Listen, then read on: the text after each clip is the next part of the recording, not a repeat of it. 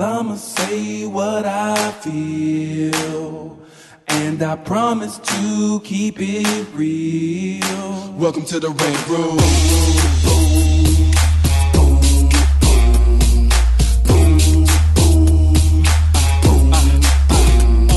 So you wanna be a rider, well you gotta be a rider till your fears are diminished and the doubts are behind ya. It's hard to grind and the business got me stressed in the Rant Room. We let that shit up off our chest. You know the street nerd has got no time for no caca. Sass in class, yes that's Mr. Bolakaja. Never have to guess when you're listening to Hilliard. He gon' bring more game than a shark playing billiards. It's all about the craft of screenwriting. It's exciting when you turn an outline into something enlightening. Your pen and words are like bullets in a gun. Write what you feel, say what you want. Welcome to the Rant Room. What's up, y'all? It's your boy, Hilliard Guest. You guys are listening to the Screenwriters Rant Room, where we keep it real, we keep it opinionated, we keep it what, y'all? Wakanda. Yeah. I love we still do that after the movie's been out like a month and shit. 6 weeks. Okay. It's still rolling hard in the box office. Christ. The sequel will be out before you know it. Just keep it going. So y'all know how we do it on the Rant Room. On this show, we discuss entertainment, TV, film, music, culture, but our focus is always screenwriting, stories, craft, and shit like that. Little disclaimer, Lisa Bolakaja is out yet again. What's she been on, like 3 episodes the entire fucking year this fucking time? 2? Jesus Christ. Anyway. Where's the work ethic, Lisa? You feel me? Luckily, we taped episode 200 last week or 2 weeks ago. So she'll be on next week. So that's We're about to drop episode 200, Miles. But she didn't show up for me. It's cold-blooded. That's the other thing. She don't never personal. Look, I'm about to get on her. I ain't gonna get on her in front of everybody. But anyway, we love you, Lisa, motherfucker. So we have to come up with our little Ricola joke now for I know. for Lisa. We did this cool little thing last week. We were recording. It was me and Lisa and Chris and Paul Gio from NCIS New Orleans. And our friend Jeff Thorne was supposed to be on with us too. And Jeff is the showrunner on a new Black Panther Quest animated series. So he didn't even show up. So we were like texting, like, where the fuck are you? He's like, oh, I'm at WonderCon. I was like, motherfucker, you didn't tell nobody. We had this plan for weeks. You know what I mean? So Paul said, what do you say? I could picture him at WonderCon in his little Lederhosen outfit. So then I said, Ricola. It was funny. So we did this whole little tweet back and forth. It was hilarious. So anyway, my man in the house, Chris Derrick from the writing directing team, the Derrick Brothers. What's up, Chris? Doing good today. Finally. We missed you yesterday. I know. Just busyness, but we'll still get it in. There's more fights coming up. More fights coming up. We always get together and watch all the fights and stuff. I love my UFC. I love my boxing and stuff. So What that's happened? Who was fighting yesterday? Joshua against some fucking Tongan name. dude or I don't even know his name. Yeah, his name is Anthony Joshua. He's a Brit, cool bloke from the East End. Oh, he's from South. Where's Shane from? South or East? Shane, I think, is from the South. Yeah, he's from the same neighborhood Shane's from. Okay, that's right. So anyway, he's from London. I love to hear the Brits talk like that. You know, it's badass. Anyway, he ended up winning, but it was a horrible fucking fight. So you didn't miss shit. You didn't miss nothing. No, I was watching the Michigan game. I was like, I'm gonna watch this though, but they won, so I was excited. Right. It's all good. From Michigan? No, but I went there. I went to Michigan for undergrad. I'm from Michigan. You're from Michigan. Yeah, from the D. Detroit, proper. Yeah. Yes. Over there next to his girl. I know. Diara over there getting it in. Anyway, so check it out, you guys. If you guys are grown, let's go ahead and get to the show. So today we got my man on the show, my little bro, Miles Orion Feld. I can never say your middle fucking name right. Orion? Feldsott. Feldsott. S-O-T-T. It is when my great grandfather immigrated from Russia. Mm-hmm. He got caught up in Canada, thought he was in America, got a job as a lumberjack. His brothers came, found him, were like, hey man, you're in the wrong country.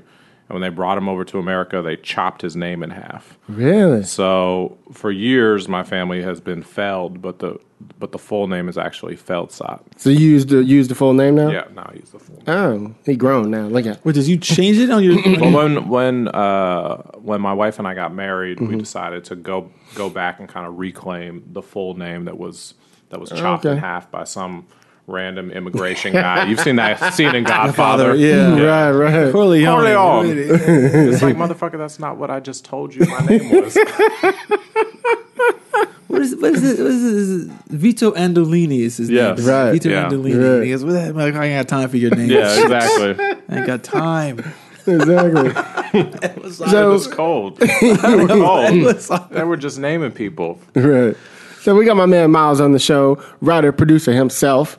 Now, you go back and forth from movies and TV now, right? Yes. But TV seems to be your bread and butter, or is both of them?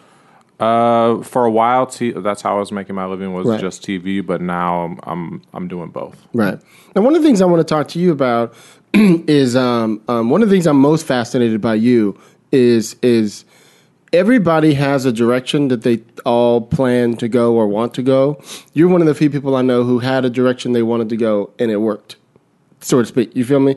And what I mean is, here's what I'm talking about. For those of you guys, go back and listen. You were like one of our first episodes we did, wasn't you? I was like, because we were at the house and shit. Yeah. We did, yeah. It was like episode 14, 15, something. Yeah, something like that. Yeah, that's in the teens. Something with a teen in it. Yeah. But one of the things I love about you, Miles, is you had a direction. Like, you've had many opportunities you probably could have been on staff on other shows. You chose, I'm going to sell my pilots.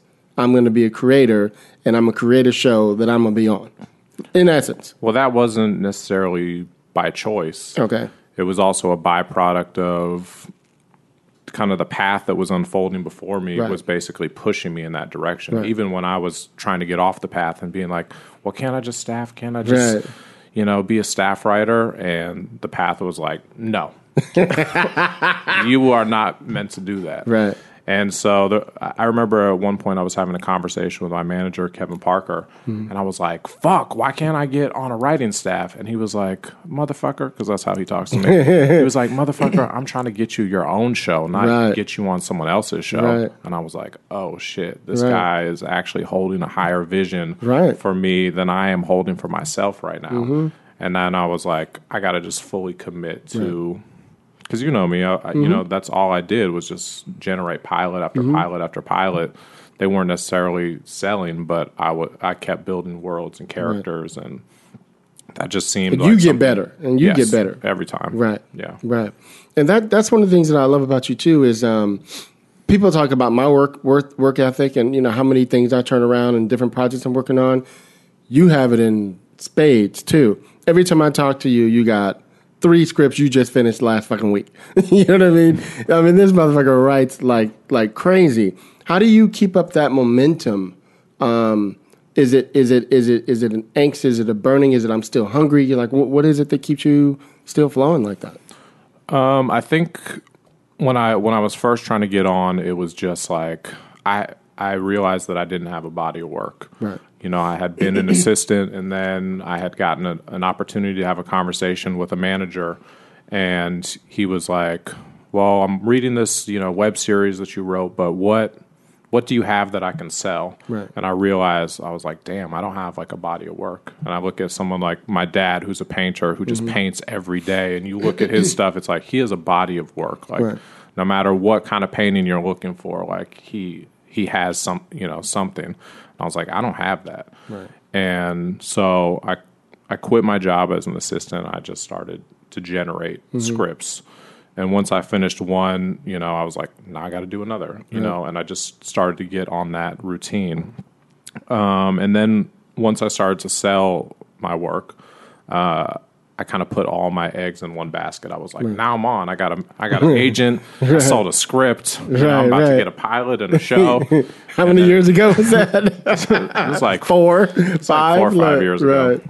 Right. And, you think every level that you get to, you think, all right, now I made it. Now it's all going to be just smooth sailing.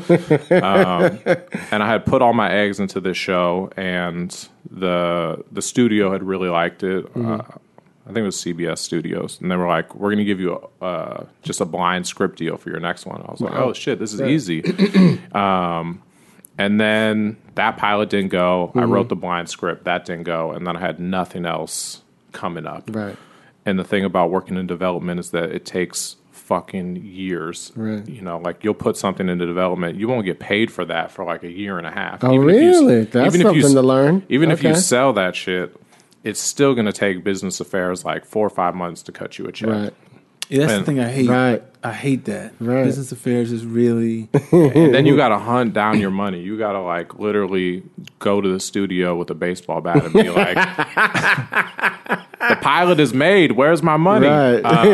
And that's he coming there with Tyrone and them. and that's like, I know big time writers, much bigger than I am, who are like still like chasing their money. Like that's just how it is. Yeah, it's kind of interesting because I feel like that's like a Writers Guild issue, yes. But I don't think they do it for everybody. I think they do it for maybe like a few big, like high profile people.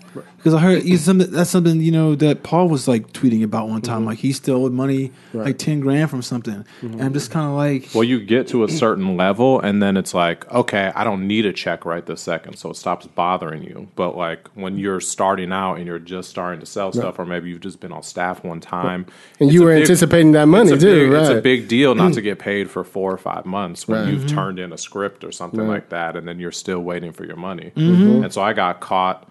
Okay, now it doesn't go. Now you try to put new stuff in development. Oh, now you have to wait like a year before you ever see any money for, So I was like, I got to have a bunch of things going. Right. I was like, I can never stop doing all of this stuff. I can't rely on one thing. Right. And so I put, I don't know, like 4 or 5 TV shows into development. Right. 2 of them didn't sell. 2 of them did sell. That's good odds. I put a couple movies into development. They sold. Yeah. And now I'm just in a situation now where, like, just luckily, like, a bunch of things are moving forward. Right. But it's kind of a gamble every time. Like, none of them could go. They could all go. You have no idea. But you have to, if you're someone like me who's freelance, who's not working on a staff, the way that you get paid is you sell stuff and you try to get it, into production. Right. So you have to hustle nonstop. Right. Yeah, I think that's the thing that people don't really know about this business is that it's really hard to get your money.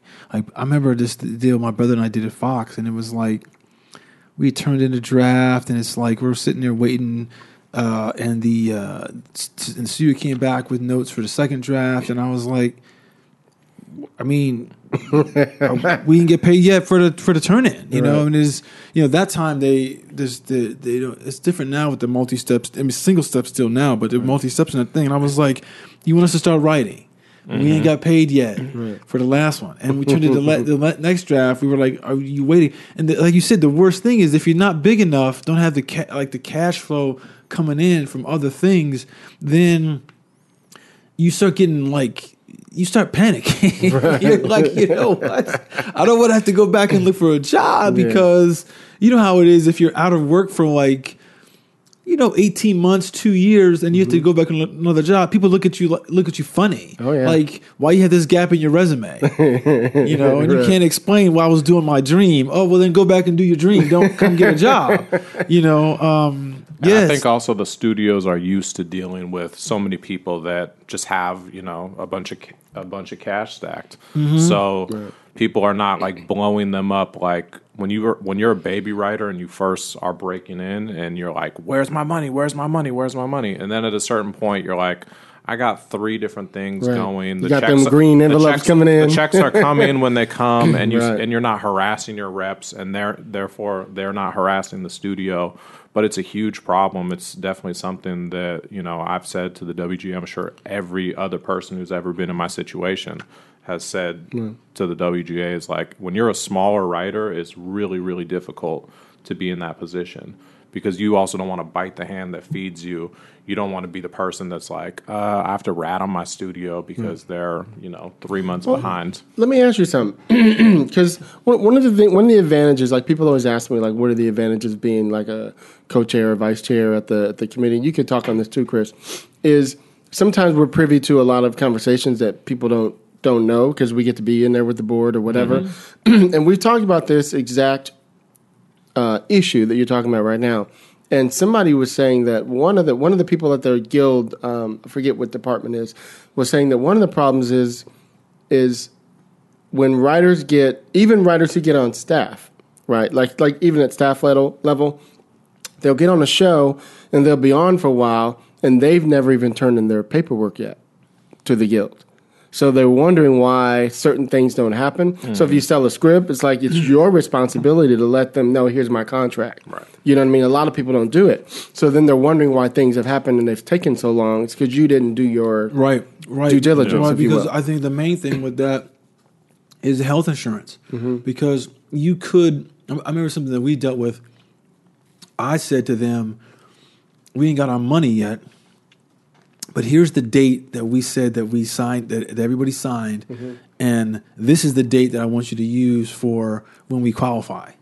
You know, because they're always looking, you know, because it's like the way the health insurance works. It's not immediate. You got to make a certain amount amount in that time period, and you got it's every quarter. You know, and as soon as you qualify, you got to wait till the next quarter before it kicks in. And if you don't turn your paperwork in, a month later you would turn it in. That's a month that you might be in the next quarter. You might be in the beginning of the next quarter. So you got to wait all the way another 3 months. It's a very tricky thing. I remember one time I dated this girl who worked in business affairs at Fox, and she was telling me about how what happens is that they're doing people's work, it's getting assigned, and then someone will call up and say, you know, like, oh, Jerry Bruckheimer needs X, Y, and Z done for his show now. And it's like a red ball for the whole unit, and everyone else's work is backlogged, you know, and it's like, you know, it's bullshit, but that's the way they behave. That makes a lot of sense, though. I mean, it does, but it doesn't, because it's like I have this theory that a lot of times, a lot of people in a lot of different sections of the industry, they perform their job better, like they'll do more work or something like that, if it's someone that they feel is exciting to work with. Right. You know, like I think someone. I don't think that's a theory, Chris. You might be onto something. Right. You know, and if someone's a no name, they're like, I mean, for instance, like I know Steven Spielberg gets like the visual effects teams go all out on his work. Oh yeah, because they're like, fuck, it's a Spielberg film. But if you were just doing, anybody doing a big movie, they'd be like, we'll get to him. But it's also about self-preservation. It's also like, who's going to hire me next? You know, like we often experience that as like people when they think that you have longevity, that you're going to come back. You know, like there was a post house that we worked with for American Cocoa, who was like, "Oh, you guys have pilots coming up. Like, we're going to help you, you know, get a better deal, or we're going to work with you, or we're going to give you a little something extra because you'll bring them more business. You guys will, you know, just consider us for the pilot when you actually have something that has a substantial budget, and you'll come back." So a lot of people do that. I'm sure Steven Spielberg, that's just like a whole nother stratosphere where people are like, yeah, whatever, you know, like we'll do the post for free as long as you bring us. Well, they can say they can say they worked with Spielberg. So yeah, exactly. They can say they can put the poster. Oh, we did this movie. We did this movie. Yeah. Right. Just give me the credit, bitch.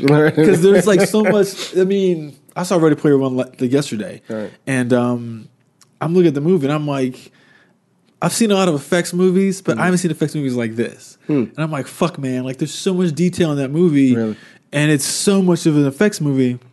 But I'm saying to myself, everyone is bending over backwards to work to get a credit on this film, and you can tell that they all want to like point to their little thing that they did to get work. You know, to stay. Yeah, you're right. It's all about longevity. Wow. And not many how people was the girl embody Lena? that as much as Good? Steven Spielberg. Pretty good. Did a good part? She did a good part. She did a very good part. It's interesting because that movie came out. Well, I remember she was gone like early last year, like shooting or something. Before. It was the year before? Okay, I remember she was gone for like 2 months. I'm pretty sure they shot it. They were in London. They shot in London in 2016. Right. Okay, and she was good. She was very good. I mean, it's interesting because she's more. She's more of that character than her character on it's like if in Master of None, it's like that's Lena, right? You know, she's actually playing H in that in Ready Player One. I mean, she's still got a lot of her in it, but you can tell that she has twisted it to fit what Spielberg wanted. You know? Cool, good for her. Yeah, that's what's up.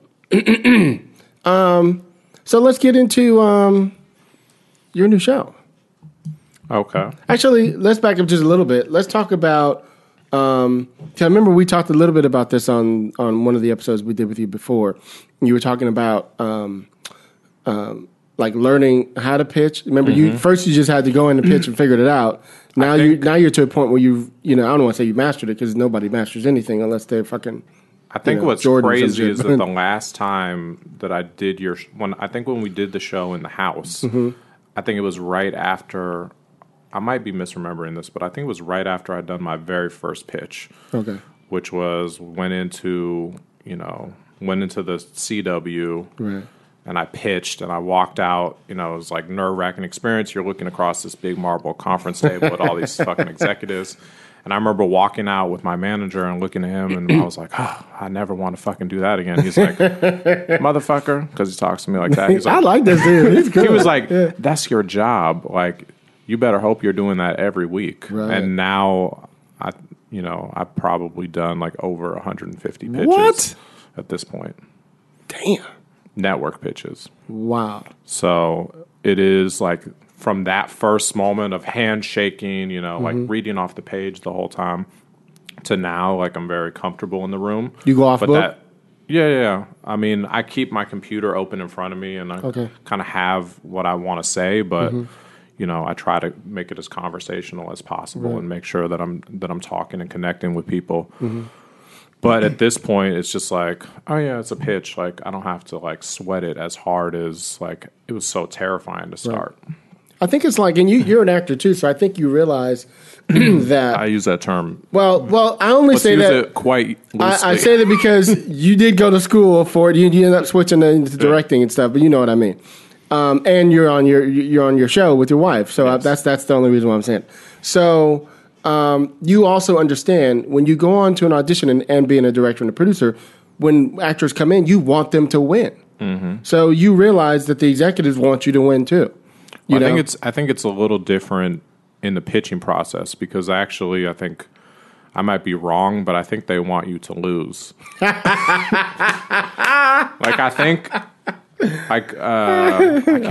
can't remember who was saying this to me the other day, but they were basically saying that I think it was one of my agents. He was saying every executive just doesn't want to get fired. Right. And there are some executives that are like, fuck it, let's take a risk, let's take a gamble, and especially earlier in my career, like it would be a risk. A writer who hasn't done that much, that's a risk. They're coming in, they're pitching you this show, like you have to kind of take a little gamble to give me a script because you don't have that many slots. Right.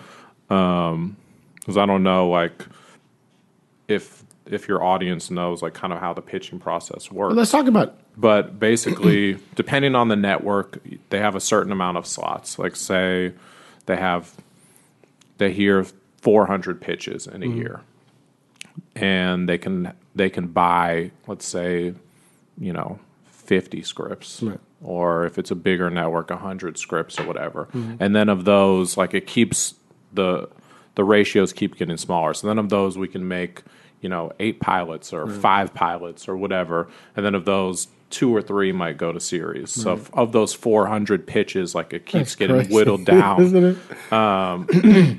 So when you're going out and you're pitching and you're asking someone to pay you to write a script, they have to go like, okay, if I buy this and I already know that, when Clooney comes in, like we're going to buy whatever and Eva Longoria's coming in, we have to buy whatever they come in. We have to give them a script. Because she sells every time she goes in, doesn't she? Well, I saw her one time come in with her team. She was pitching like at the same network that I was pitching at the same time.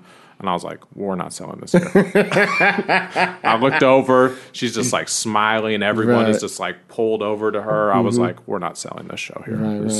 It's crazy. People like that, I mean, yes, she's a big star, but I met her one time, and it's like, it's what you're saying. There's this magnetism about her that there's certain stars don't even have that. You just know they're a big star, but she has this magnetism. Like, I mean, she's not like a tall woman, but everyone is like sucked in. Jamie Foxx calls that fairy dust. Some people have that thing. And it's just like, you're right. You see someone like that, and you're like, right. Let's leave. Let's reschedule Yeah, because the top brass is not going to be in our meeting for damn sure.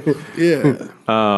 So basically, an executive has to decide to take a chance on you. They have to decide to give you a slot when, you know, how many big writers are going to walk in, how many big actors or big producers, and they're all going to want their show to be on.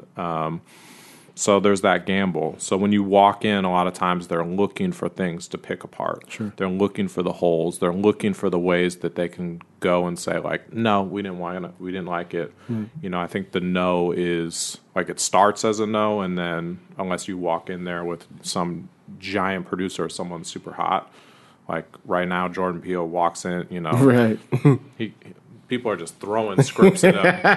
Just Throwing the You panties know. at him. Not the panties, the Right. script. Here you go, dude. Here you go. But like, so when you have a heat check, like it doesn't fucking matter. But when you're someone who's just going into the room and being like, pay me to write this script. Oftentimes you're starting at no, and then you're trying to work them into the other category. Go ahead. I see. It's a very, very good point because they don't want to get fired because they have a job. I think people don't consider how cushy it is. All they do is read scripts all day and watch TV shows and movies, and they get some 6-figure, paycheck plus some bonuses and shit to do that. And that's there's more stuff to do, but that's like a really kind of like a wild job. Like, I'm not losing that, and I'm not going to take the risk on something where I can lose that. Well, I think it's different. It depends on what type of executive you are. Yes, there is the executive that's just like kind of coasting. They're giving notes, and it's typically like pitches that they've heard other writers give, and then they pitch it back to you as their idea. There are those people, and then there's people that are actually really, really good, who understand story, who are actually actively, shaping you and pushing you towards either the best possible version or the version that's most likely to get picked up by the network. Right. Oh, yeah, yeah. Well, I mean, I'm not disagreeing with that in terms of the type of people. I'm just saying that they know. Because I remember I was at HBO and last summer talking with this guy, and he was like, I get up every morning to hear something new and exciting. Right. That's what drives me to the day. And I was like, it's an interesting way of looking at it because you have to put that hat on. It's interesting because it's kind of like you don't have anything. I mean, that's your only risk is that the day is going to be boring. You're going to get shit that you've heard 20 times, everything like that. And I think that's probably most days for them. Yeah. And most days someone is coming in and being like, it's Game of Thrones in the future. Especially at HBO, you're just like, fuck. I don't want to hear that shit no more. Right. I've heard 90 versions of that. I mean, like I think that they... the pitching process is very interesting. I remember we pitched at Bruckheimer one time, and they all have their own kind of things that they want, that they're interested in. There's so much work you got to do just to figure out if that's the right place to pitch like a certain project. Because at Bruckheimer, the guy we were with, he had talked with some people, and they were like, he's going to love this, he's going to love this, he's going to love this. And we got the meeting, and then he was very, not him, but his team was very excited about the pitch. But then they came back and said, but he only really likes to do stuff that's based on reality, and you go back and look at, and then you go back and look at his work, and it's you're like The Rock, reality. No, but I mean, that's not necessarily realistic, but like, he's not doing a fantasy thing, Right. And he's never done a fantasy thing, right. And so things like that, I think you just have to know. There's someone who's telling me that pitching is so much like just being the salesman. Mm-hmm. You have to be the Willy Loman guy every day and survive that, and you have to do that kind of work to know what they might buy. Mm-hmm. Because, like you said about Game of Thrones, I'm sure if somebody but if Jordan Peele walked in and went Game of Thrones in the future, they'd be like, okay, 10 episodes. We can imagine Here that. you go. we can do that. But we can do that. And it's also like, who do you trust to do what? Yeah. The reason why you go to the right producer for your project is because that person has a track record of doing that thing. Right. A lot of producers sometimes go like, well, fuck, I've been doing that my whole career. I want to do something different. I worked with Eric Tenenbaum a couple times in my early in my career, and he was like, I want to do, you know, an hour-long drama. I've mostly done comedy. You know, I want to break into this other space. And that's why, you know, he was willing to take a gamble on me, like a young drama writer, because he was like, I want to dabble into this new space. I want to do something that people aren't expecting from me. And I always thought that was cool, because this town is so much about like, oh, you do this thing, so now we know what you do, and that's what we're going to make you do all the time. And I know my wife and I are just always like, what can we do that's just way different than anything that we've done before? But that makes it hard to create a brand, which people will give you the advice like that's the thing that you're doing. Right. I mean, even American Cocoa is different. You know, you could tell you guys thought about that and was like, what could we do different? What have we not seen yet? You know, and it still feels fresh, and it has a voice in there. I mean, it's still. You know, Chris and I you went with me, right? And we went to go see her new show too.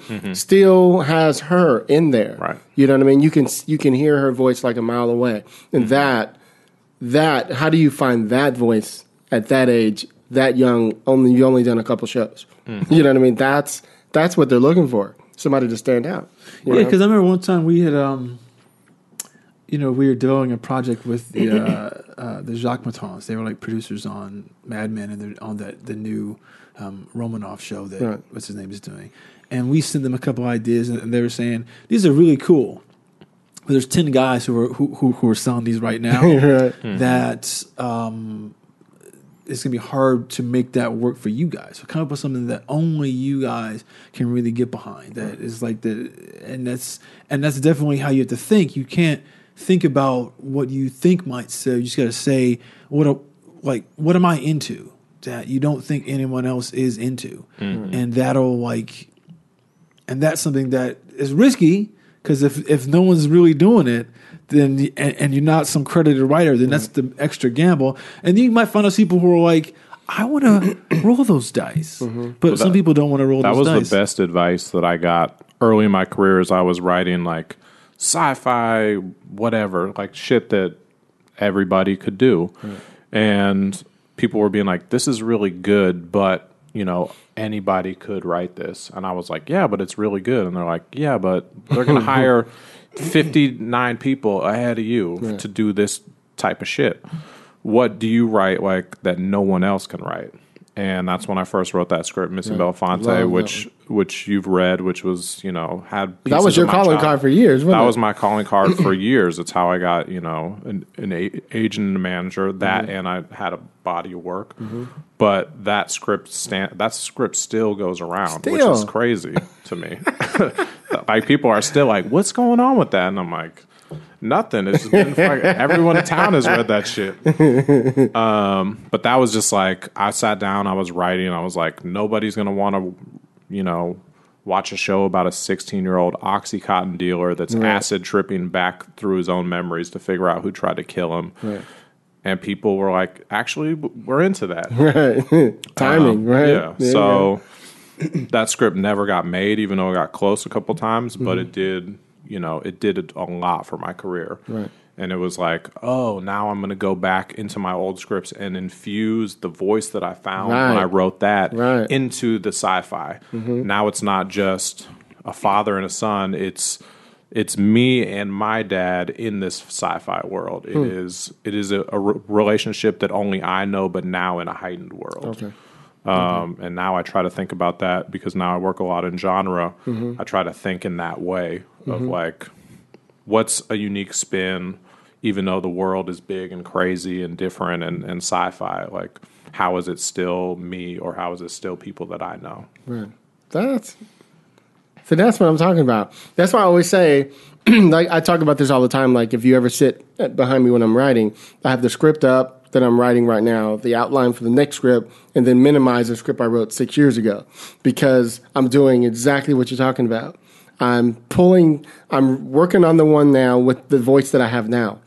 I'm adding the voice to the new thing that I'm working on, and I'm going back to the old thing and making it who I am now. You know what I mean? So that's how you keep growing. That's when people say you got a script, you go, I don't have to rewrite that one for a week to give it to you. I give it to you now. You know what I mean? Because you keep pulling them out. you know? And that's the other thing when you go like, hey, do you have a script? And someone goes, and you're like, you have to have it. You have to have it ready to go. Right. You can't be like, well, I'll get it to you in like a month. So if you wrote something 5 years ago and you think it sucks now, like, you know, update it or write something new. Exactly. Yeah, you have to be always. You definitely need to be writing something new. Constantly, and it's. All these people that you know, it doesn't matter who they are, as novelists, playwrights, or screenplay guys, they have a lot of material to say, and I think the reason why people are, like somebody like William Faulkner. He's William Faulkner because he told the South in a way that no one else did, and that's what you got to do as the writer. My grandmother was his typist for a while, randomly. What? Just crazy. What is that story? My mom just threw that fact out there one day. I was like, "What? How does What are you talking that? about?" How does that happen? How does that happen? Yeah, yeah, you're right. I mean, people's voices is what you remember. The first time I really got hip to that was is in Crimson Tide, because you're watching Crimson Tide, and the first thing that sticks out in that movie is the Quentin Tarantino draft. The rewrite. You pick up on these, like, when they're talking about Star Trek, and you're like, that's not that movie, but that's him, and it's in there, and it just stands out. And I think that's what everybody needs to know how to do to really step up their writing and say what's unique about them. If you can't do that, then you got to be on staff maybe somehow. Right. So let's talk about the new show that you were gone for 9 months doing. God damn it! Every time I talk to him, I'm in fucking. Were you in Toronto or somewhere? Vancouver, same thing.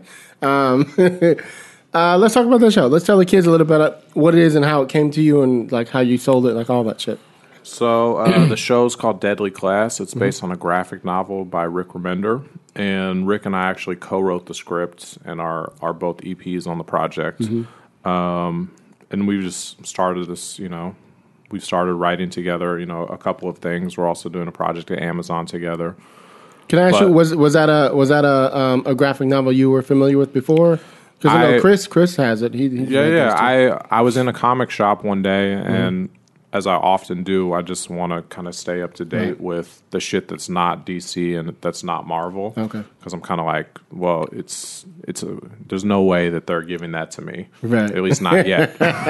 So, what can I find that's cool and interesting and different that nobody knows about, or that only people in the know about. And I think it had only been out a few issues, and I read this comic called Deadly Class, which was about this school for assassins in the late 80s. But it wasn't that kind of like cheap school for assassins that you always see. It was like so much about, the angst and anger of the anti-Reagan 80s, and it's like punk, and it's hip hop, and it's goth, and it's all these subgenres. That's all me. Shit. I love it.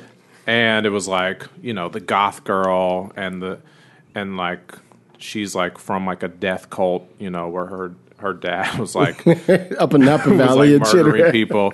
She's like a poison expert, and like the jock is actually like a dude from the cartel. Okay. And the punk girl is actually from the Yakuza. And so there was this awesome, yeah. It was just had a great voice to it, and I just fell in love with the writing.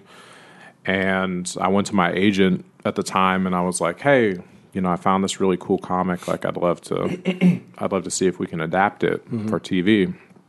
And I had two agents at that time, and they were both like, you just did the thing with Vincent Belfonte, and you took it out, and people don't really want to see, stuff in this space with the young kids doing drugs and blah, blah, blah, blah, blah. And I was like, okay. And then, 6 months later, I was like, hey, whatever happened to that comic? They were like, Sony bought it. No. And I was like, so I called my agent and I said, motherfucker, because that's how I talk to him. You learned that from your manager. I love that. Speak back to you. And No, my manager calls me motherfucker, but I call my agent motherfucker. I love it. And I was just like, what? Like, can I get a meeting on it? Can I be the writer? Like, can I go talk to Sony? And they were like, they only want to meet with bigger writers than you. Wow. And I was like, but I think, that I would do a good job. Like, just get me a meeting. Right. And they basically said, like, no. So then I call my manager. Right. And my manager. This is why you have two motherfuckers. And my manager was like, I'll fucking get you a meeting over there. Love him. He's the best. And he's the reason, that we've been working together now 5 years. Everyone else has turned over except for him. Right. He got me a meeting over there. I went, met with Sony, had a good meeting. They were kind of like, what do you want to work on? We'd love to work with you. And I had the comic with all these like little Post-it notes in it and stuff, with all my little notes, and I took it out of my bag and I put it on the table and I was like, this. And he kind of thought that was funny, I guess. Because they knew what you were talking about, right?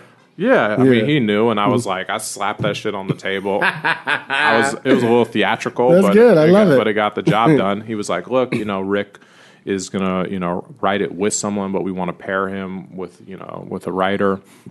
You'd have to meet Rick and make sure you guys get along. And he's going to take a bunch of writer meetings. Okay. And I went to Pasadena, and we met in a barbecue restaurant. I'd never met him before, but I'd read a bunch of his comics. And we had like a 3-hour lunch. That's good. And now, like we're very good friends. Right. We've been working together, now over 3 years. Wow. On a couple different projects. And it was just like instantly we were like, yeah, we can work together. And now we have like we have a good process where we like take a hike and we like talk through story and, awesome. Fix problems that are in the script. And then we come back, and then we sit there and we type up the scenes. And everything gets beat up. And everything gets read out loud in a mocking tone. So you're mocking tone. And any cliche dialogue gets read out loud. Like, that's oh, hilarious. really? Is it? And you're like, all right. It's a terrible fucking line. I'm sorry. I should have never written it. That's hilarious. I'll change it. That's good. You're making each other better. I love it. Yeah. And Rick is like the same way that you go, oh, your work ethic is really good. That's like Rick is on another level. Like Rick. Yeah, because he puts out like 3 or 4 comic books a month at least. A month? Yeah. He puts out. Yeah. He has an incredible output. It's all really, really fascinating stuff. It's different genre, like he's got Deadly Class, which is set in the 80s. He's got a book, Black Science, which is maybe set maybe 20 years in the future, but it's about these guys who travel through different dimensions. He's got Seven to Eternity, which is like this fantasy thing. He's got so much cool ass shit, and you just wonder. And he's also done shit for like Marvel and stuff like that. You just wonder like how does this guy get the work done, and at the quality of the output. He sits in his basement and he types all day. He's got a basement here. I mean, it's a nice bit. He always says like, "I'm going to go back to my basement." I'm like, that's a nice basement. Rick. That's your man cave. Yeah, there's like beautiful windows and a view. Right, it's downstairs. It's not a basement. Okay. But we developed a pitch together for the project. It was at Sony, but you obviously still, once something is at a studio, you still have to go out and sell it to a network. And so we did the pitching process, where you go out and you pitch it to 15 or 16 different places. Like if it's cable and it's specialty, sometimes that number is smaller. Right. I think we went to maybe 10 places, and we ended up selling it to USA Sci-Fi. Who kind of developed stuff agnostically. What do you mean by that? Like what? Like what they're doing now, which I think is really helpful, is that you don't have to go and pitch Bravo, then go pitch USA, then go pitch Sci-Fi. Right. It's just the same people. And so they hear one pitch and they decide, like, does it fit in any of these places? Okay.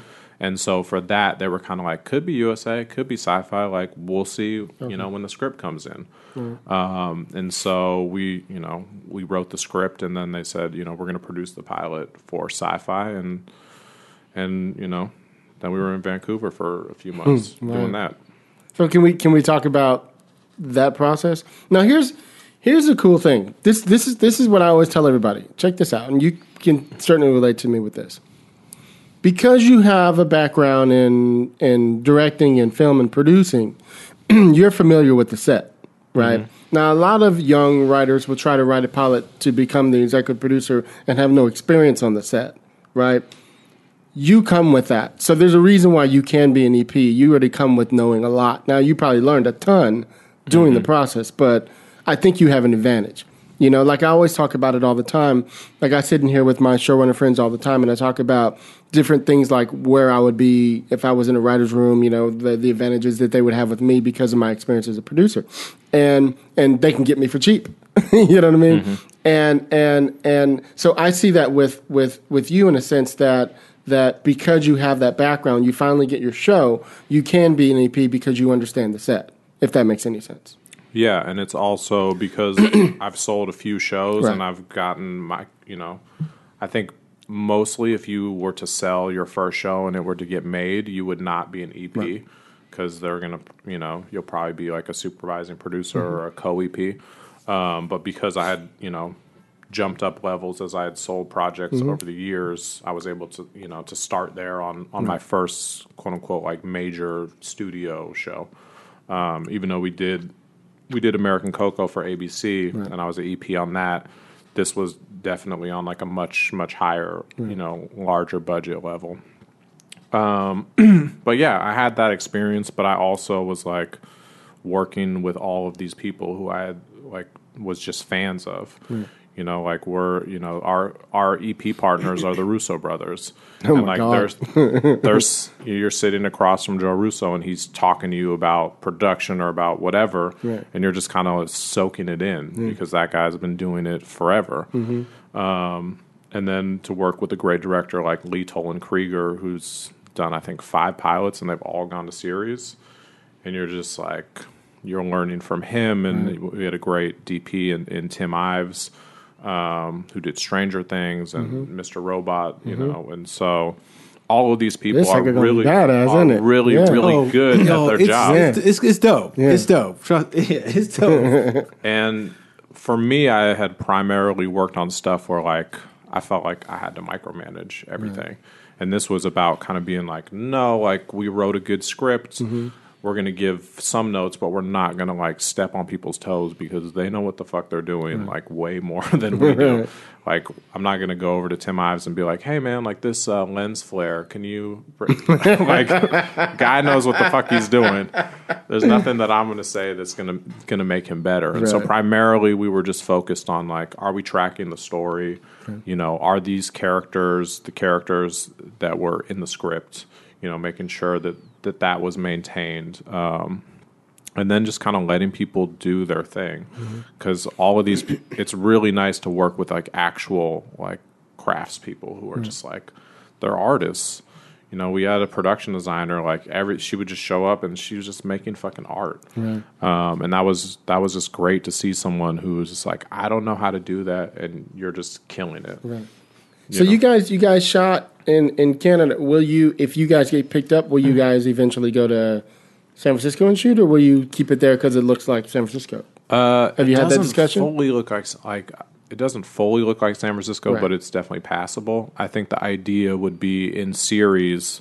We couldn't do it in this shoot because it's too small. But when you're doing 9 or 10 episodes, the idea would be to take a unit and go down there for like a week. Block shoot and a bunch of stuff. But let me see a question about that. So, I mean, they have all those incentives now here in California to shoot there. I just wonder how competitive that is against shooting in Canada. Canada is way cheaper, and the crews are just the cost. Yeah, the cost. What you don't often think about is the crews of a certain city. Like when you go to Detroit, you have your choice of one crew. Yes. And then you're going to have to like trek people in from Chicago to do any kind of specialty thing. You have one guy that does, fucking techno crane. Like that's it. He's going to charge you an arm and a leg. When you go to Vancouver, it's like there's so much crew. The crew is very experienced. There's really good department heads that you can pull from that you don't need to fly in from LA. It's just a different experience. And in San Francisco, there's just not as nearly the type of production That's that true. there is That's in true. Vancouver. You're Right. not going to get nearly the quality of people that you could get. If it was a in commercial, Vancouver. you'd be fine. But Yeah, exactly. Yeah, you're Definitely. right. You're right. Yeah, I mean, there's so many people I know who shoot up there, and they do so much up there. There's that one interesting video someone did called "Vancouver Shoots Itself," and it's used for so many. It's one of those cities that has so many looks to it that you can create a lot of. I mean, it can double for a lot of cities. It's a really interesting city like that. I'm very curious to see what you're doing with the thing. I mean, I had been a big fan of that comic for a long time. I mean, but in terms of producing it, I mean, like you just had like a tone meeting with those guys, the director and everyone like that, to make sure that you got what you guys wanted. I mean, I think that's, what is so important about maintaining what you guys wrote, because you don't want to tell those people what to do. You kind of hired them off of their reel and their experience, and you go, I want that, Right. and because it's your job to kind of orchestrate that stew by saying, I want this production designer and this DP and this art director and this person on costumes because their individual work is going to give me something that's kind of in my head, and that just informs what you want to do. And if you have to micromanage those people on that level, you've chosen the wrong people. Right, but you're also dealing with something else, though, Miles. You're dealing with when you're dealing with a big director like that, they're choosing you too, because they have other choices they can go. Yeah. You know what I mean? Yeah. So they're like, which pilot do I want to do next? Yeah. You know what I mean? Yeah, that's so true. it's on the page. Yeah. You know? What was great is that Lee really wanted to do the show. Right. He was almost the director of Diarra's pilot. Oh, really? And they couldn't quite get the schedule worked out. Okay. And so then when he read my show, he was kind of like, oh, this is crazy. Like, you guys are married. You're in the same family. But he definitely like bent over backwards to make this work. He definitely like stepped out of his deal so that he could direct this pilot, because the team was great, and just he liked the script, he liked the material, he liked the comic, and that goes a long way towards getting you good people. Right. If the script is good, then you can get better people, I think, because a lot of the people that are in high demand, they could do what you're saying. They could do whatever. So we were very fortunate that a lot of great department heads responded to it. Right. Wow. So what type of things did you go in with any expectations and come out going, shit, I didn't realize that? Is there anything like that? I think the whole experience, I think our biggest lesson was don't eat big dinners after 9 p.m. and stay out of the bar in the Sutton Place Hotel. That was our biggest lesson. It was an interesting experience because both Rick and I had never had the experience of having our pilot produced. Right. And so we were kind of, every day we were showing up and just seeing things come to life was a really cool, kind of spectacular feeling. And so there was a lot of us just on set, just with like big smiles on our face, just like, that's crazy. That looks way cooler than what we could have ever thought of. So there was a lot of that. And there was some trying times as well where something wasn't right or something went wrong, and even on that level, there's people that fuck up and huge fuck ups as well, and you're kind of dealing with that. But I would say it's just every production you learn something. Just like American Coca was a huge learning experience, even though it was a much smaller budget. So every kind of level that you jump up to, it's like a whole new, like, it feels like the first time you step on set in a way where you're just like, I'm brand new, and what is this going to be? And there's that kind of nervous energy of all these new people and interacting. So, I'm just asking out of curiosity too, because you're my boy. Are you, knowing that you're a director, do you find yourself hanging around to see what he's doing or watching, to learn, to grow, to kind of shadow when you can? Do you find yourself like naturally doing that, or are you just too busy? I did I ended up shadowing on Diarra's pilot because I knew the director, and it's the director that's directing my movie that's coming up. Okay. And so I was just like, hey man, if you get this job, like, can I come and shadow you? And he was like, sure. Right. So I did shadow on that project. I did learn a lot watching Lee direct and watching how meticulous he was. Mm-hmm. You know, like we would do just every dolly shot, you know, he was so meticulous about it. Like he was like constantly like just riding the dolly grip, just like and boom up at the end. And nope, a little slower, you know. So we were doing a lot of that. And then you see kind of every shot that he's crafted in the pilot is just incredibly beautiful. Right. And oftentimes he like just would, you know how a lot of directors would just put 3 cameras down, let's just shoot everything. Mm-hmm. He wouldn't do that. He was very, very meticulous in terms of like, I don't want to shoot stuff that later on in the show you guys are just going to go, we need a shot here and we're going to throw in this thing and it's not crafted and it's not composed. Right. So in that way, that's a good lesson. Okay. In that way, he was just like, I don't shoot anything that I don't want in the show. And so sometimes that would mean, you know, that we had... That's you, Chris. Well, you know, because I ain't on this fucker. See, I mean, I'm like that because it's kind of something that I've noticed a lot in television is that television, there's edits that are unmotivated. Mm-hmm. So much unmotivated, like editing and shots and shit like that. I'm just kind of like, why? I'll watch them like, why the fuck did you get that shot? Whose point of view is outside that window like that? Right. And you got it because you thought it was going to be cool, but it doesn't make any sense. And I think to me the big thing is you want to make every shot work. And I think that from my background, from being a photographer, you know, there was this guy Robert Capa. He's got a really famous photograph of Spanish Civil War, and he's always saying, he was kind of like, you got to say so much with one image.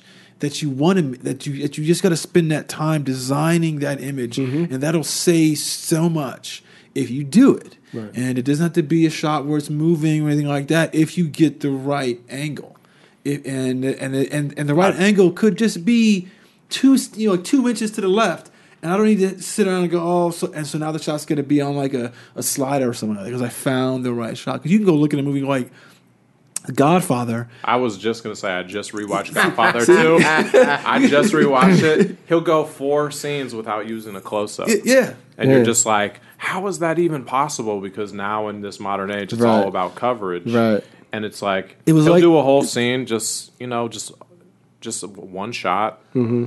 And not even necessarily like a shot with like crazy movement where it's like we're trying to do like some kind of crazy like Blade Runner shot through the road. Like he's just like, this is just simple composition, simple blocking, right. But you're never bored. That's the thing. It's not. It's about not being bored. And that it was when Gordon Willis died. They did a tribute issue in American Cinematographer, and all these guys who work with him were just given like anecdotes. And the 2 guys who really had a lot to say were Woody Allen and Francis Coppola, because they were like, he was so stringent on what he would shoot with, Gordon Willis, that it kind of made them mad. Like, I'm gonna get this. He's like, no, we're gonna shoot this in the 85, and that's all we're gonna do.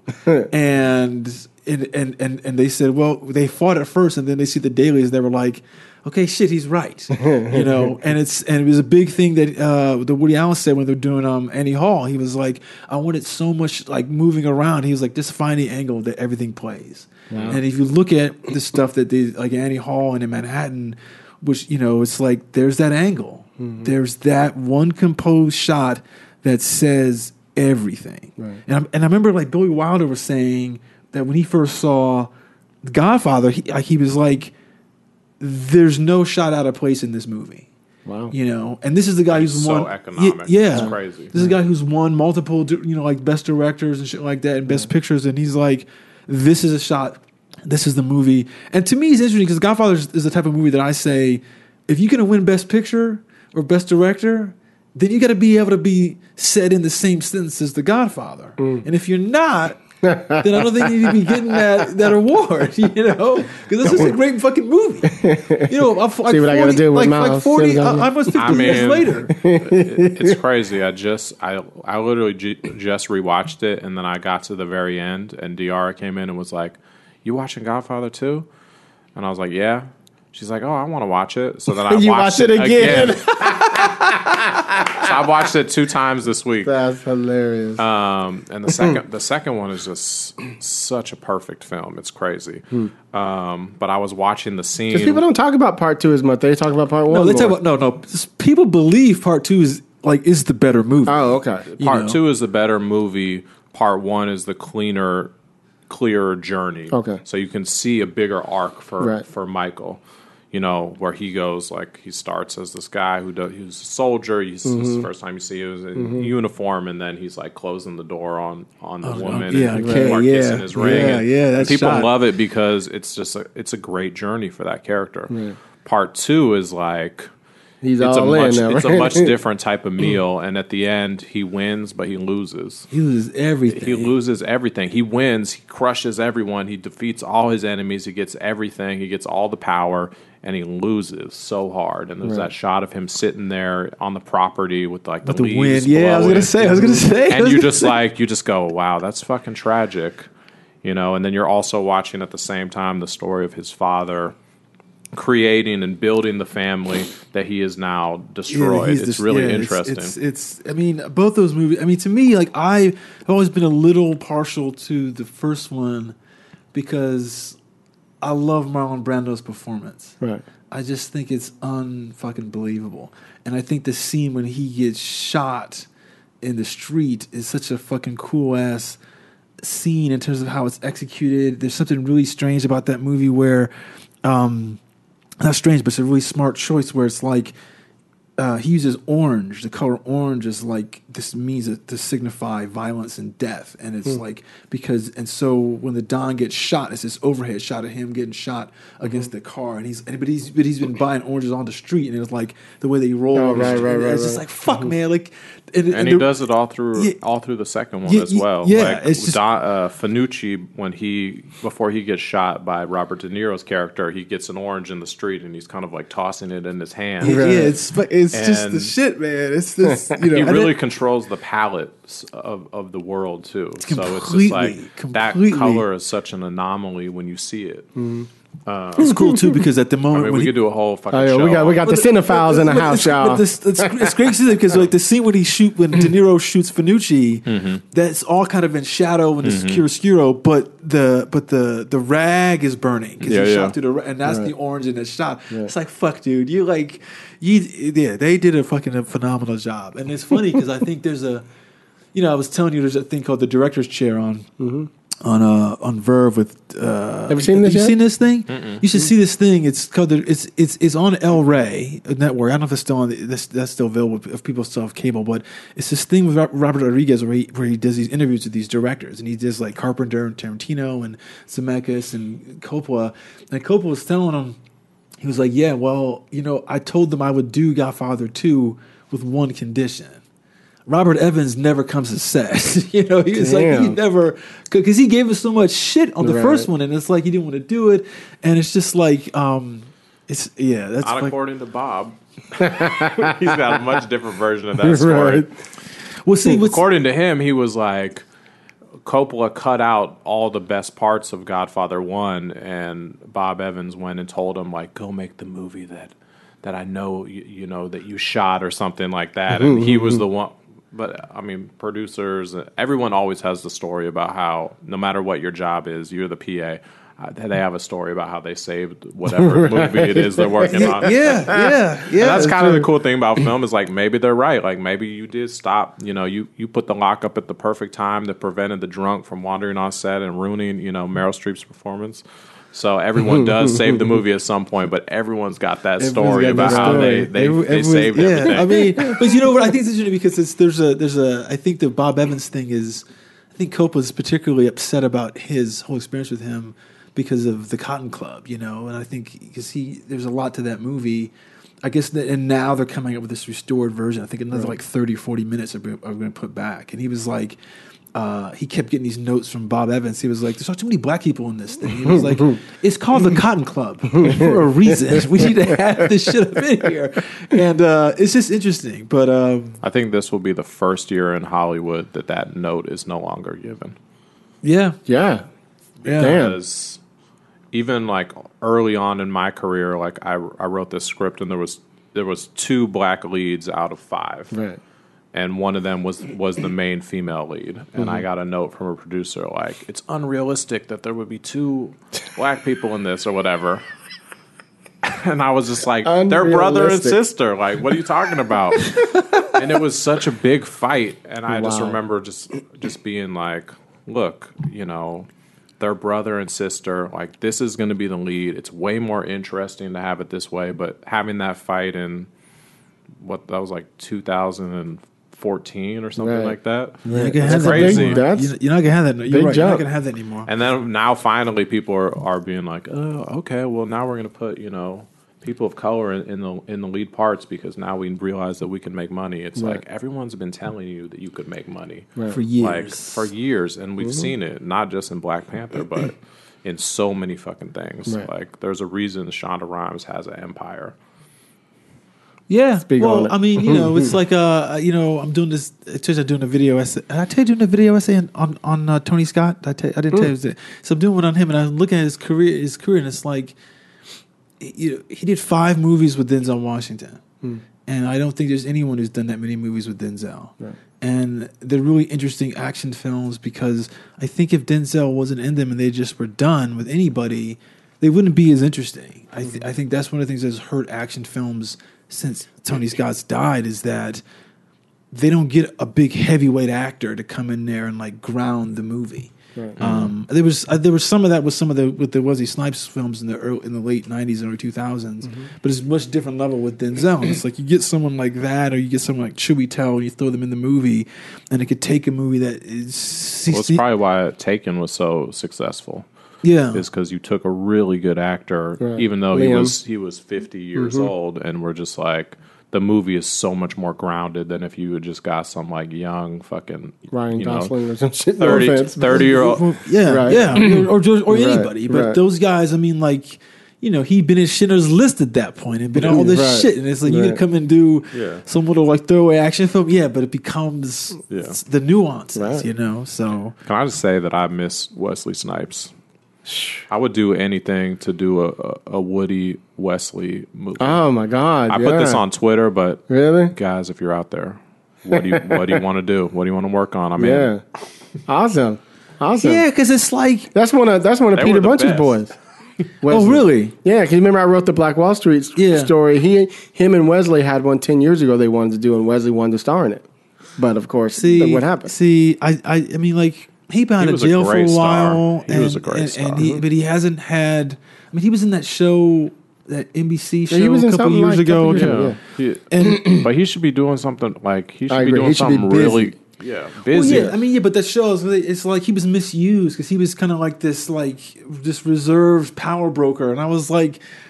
That's not Nino Brown. I need to see some shit where he's like, showing his power and energy and excitement, And I think it's sad, I mean, I don't know why he's whatever. They think he can't. They can't bond him. I don't know what the fuck that is, but he needs to be in more shit. I mean, I think if Robert Downey Jr. Was in jail for drug conviction and is able to like clean himself up, no reason why we can't see that with Wesley. No reason. Right. Agreed. Well, thanks, Miles. That's awesome. Thank you, guys. So, do you know what's going on with the pilot? Can you say? Do you have any ideas? I can't say quite yet. All right. But we're about 2 weeks from being done. We're just finishing up VFX right now. Awesome. So, and then we'll get good news soon. Good. That's what's up. Fingers crossed. What else is next for you? So you said you got a new movie. What's that? I'm doing a movie at Netflix that Anthony Anderson is starring in that I wrote about Chicago. Mm-hmm. So that starts shooting in May. Right. And what's that called so we can let everybody know? Or was they changing the title on you? Or Yeah, of title's course. changing. When I know, you guys will know. Okay, cool. And then Rick and I are doing the Black Science at Amazon, so Right. we're developing Awesome. that script right now. And That's dope. That's you know, real we'll dope. see. We're writing that script, and then you know, fingers crossed that they put it into production. It's a big, crazy. You know, it's very, very Familiar. different than, Yeah. than anything that that I've done before. Right. But it's a lot of fun. Cool. Awesome. Where you at, Miles? Where can people find you? I am at Miles Orion 1 on Instagram and Miles Orion Feld at Twitter. Cool. That's what's up. Where you at, Chris? Unauthorized CBD on Twitter and Instagram, and shadowboxercinema.net. All right. And I'm your host, Hilliard Guest. You guys can find me on Twitter at Hilliard Guest, Instagram, all the other shit. Follow the show, Screenwriters RR on Twitter. Any questions, screenwritersrantroom@gmail.com. Please go on iTunes, Stitcher, Apple Podcasts, whatever you guys listen to, and give us a 5-star review. We need that for the metrics. We're coming out with a Patreon. It's about to blow up. I know. It's going to drop next. It's going to drop next week. Yeah, It's gonna drop next week. Gonna drop next week. Yeah, we need that shit because I spent a fortune on this damn show, and And I need I to love eat. y'all motherfuckers, but goddamn it, I need some help on this. I need some food. I need some whiskey up in this piece. So that's what that money's going to be used for. I could Exactly. have brought whiskey. Well, I don't drink. He would have. That's awesome. So y'all know how we do it on the Rant Room. Like I said, this is dropping tomorrow. This will be episode 199. Oh, shit. The penultimate God damn. episode. That's perfect. I like that. This is the martini one, isn't it? Yeah, the martini drink. shot. Yeah, that's right. Martini shot in this piece. Only if you stopping at 200.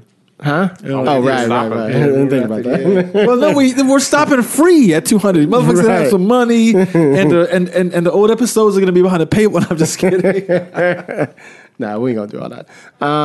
So y'all know how we do it on the Rant Room. On this show, we keep it real.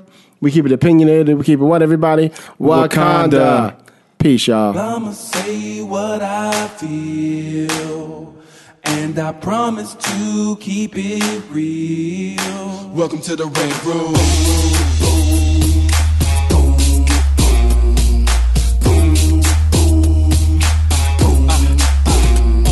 So you wanna be a rider, well you gotta be a rider till your fears are diminished and the doubts are behind ya. It's hard to grind and the business got me stressed in the Rant Room. We let that shit up off our chest. You know the street nerd has got no time for no caca. Sass in class, yes that's Mr. Bulakaja. Never have to guess when you're listening to Hilliard. He gon' bring more game than a shark playing billiards. It's all about the craft of screenwriting. It's exciting when you turn an outline into something enlightening. Your pen and words are like bullets in a gun. Write what you feel, say what you want. Welcome to the Rant Room.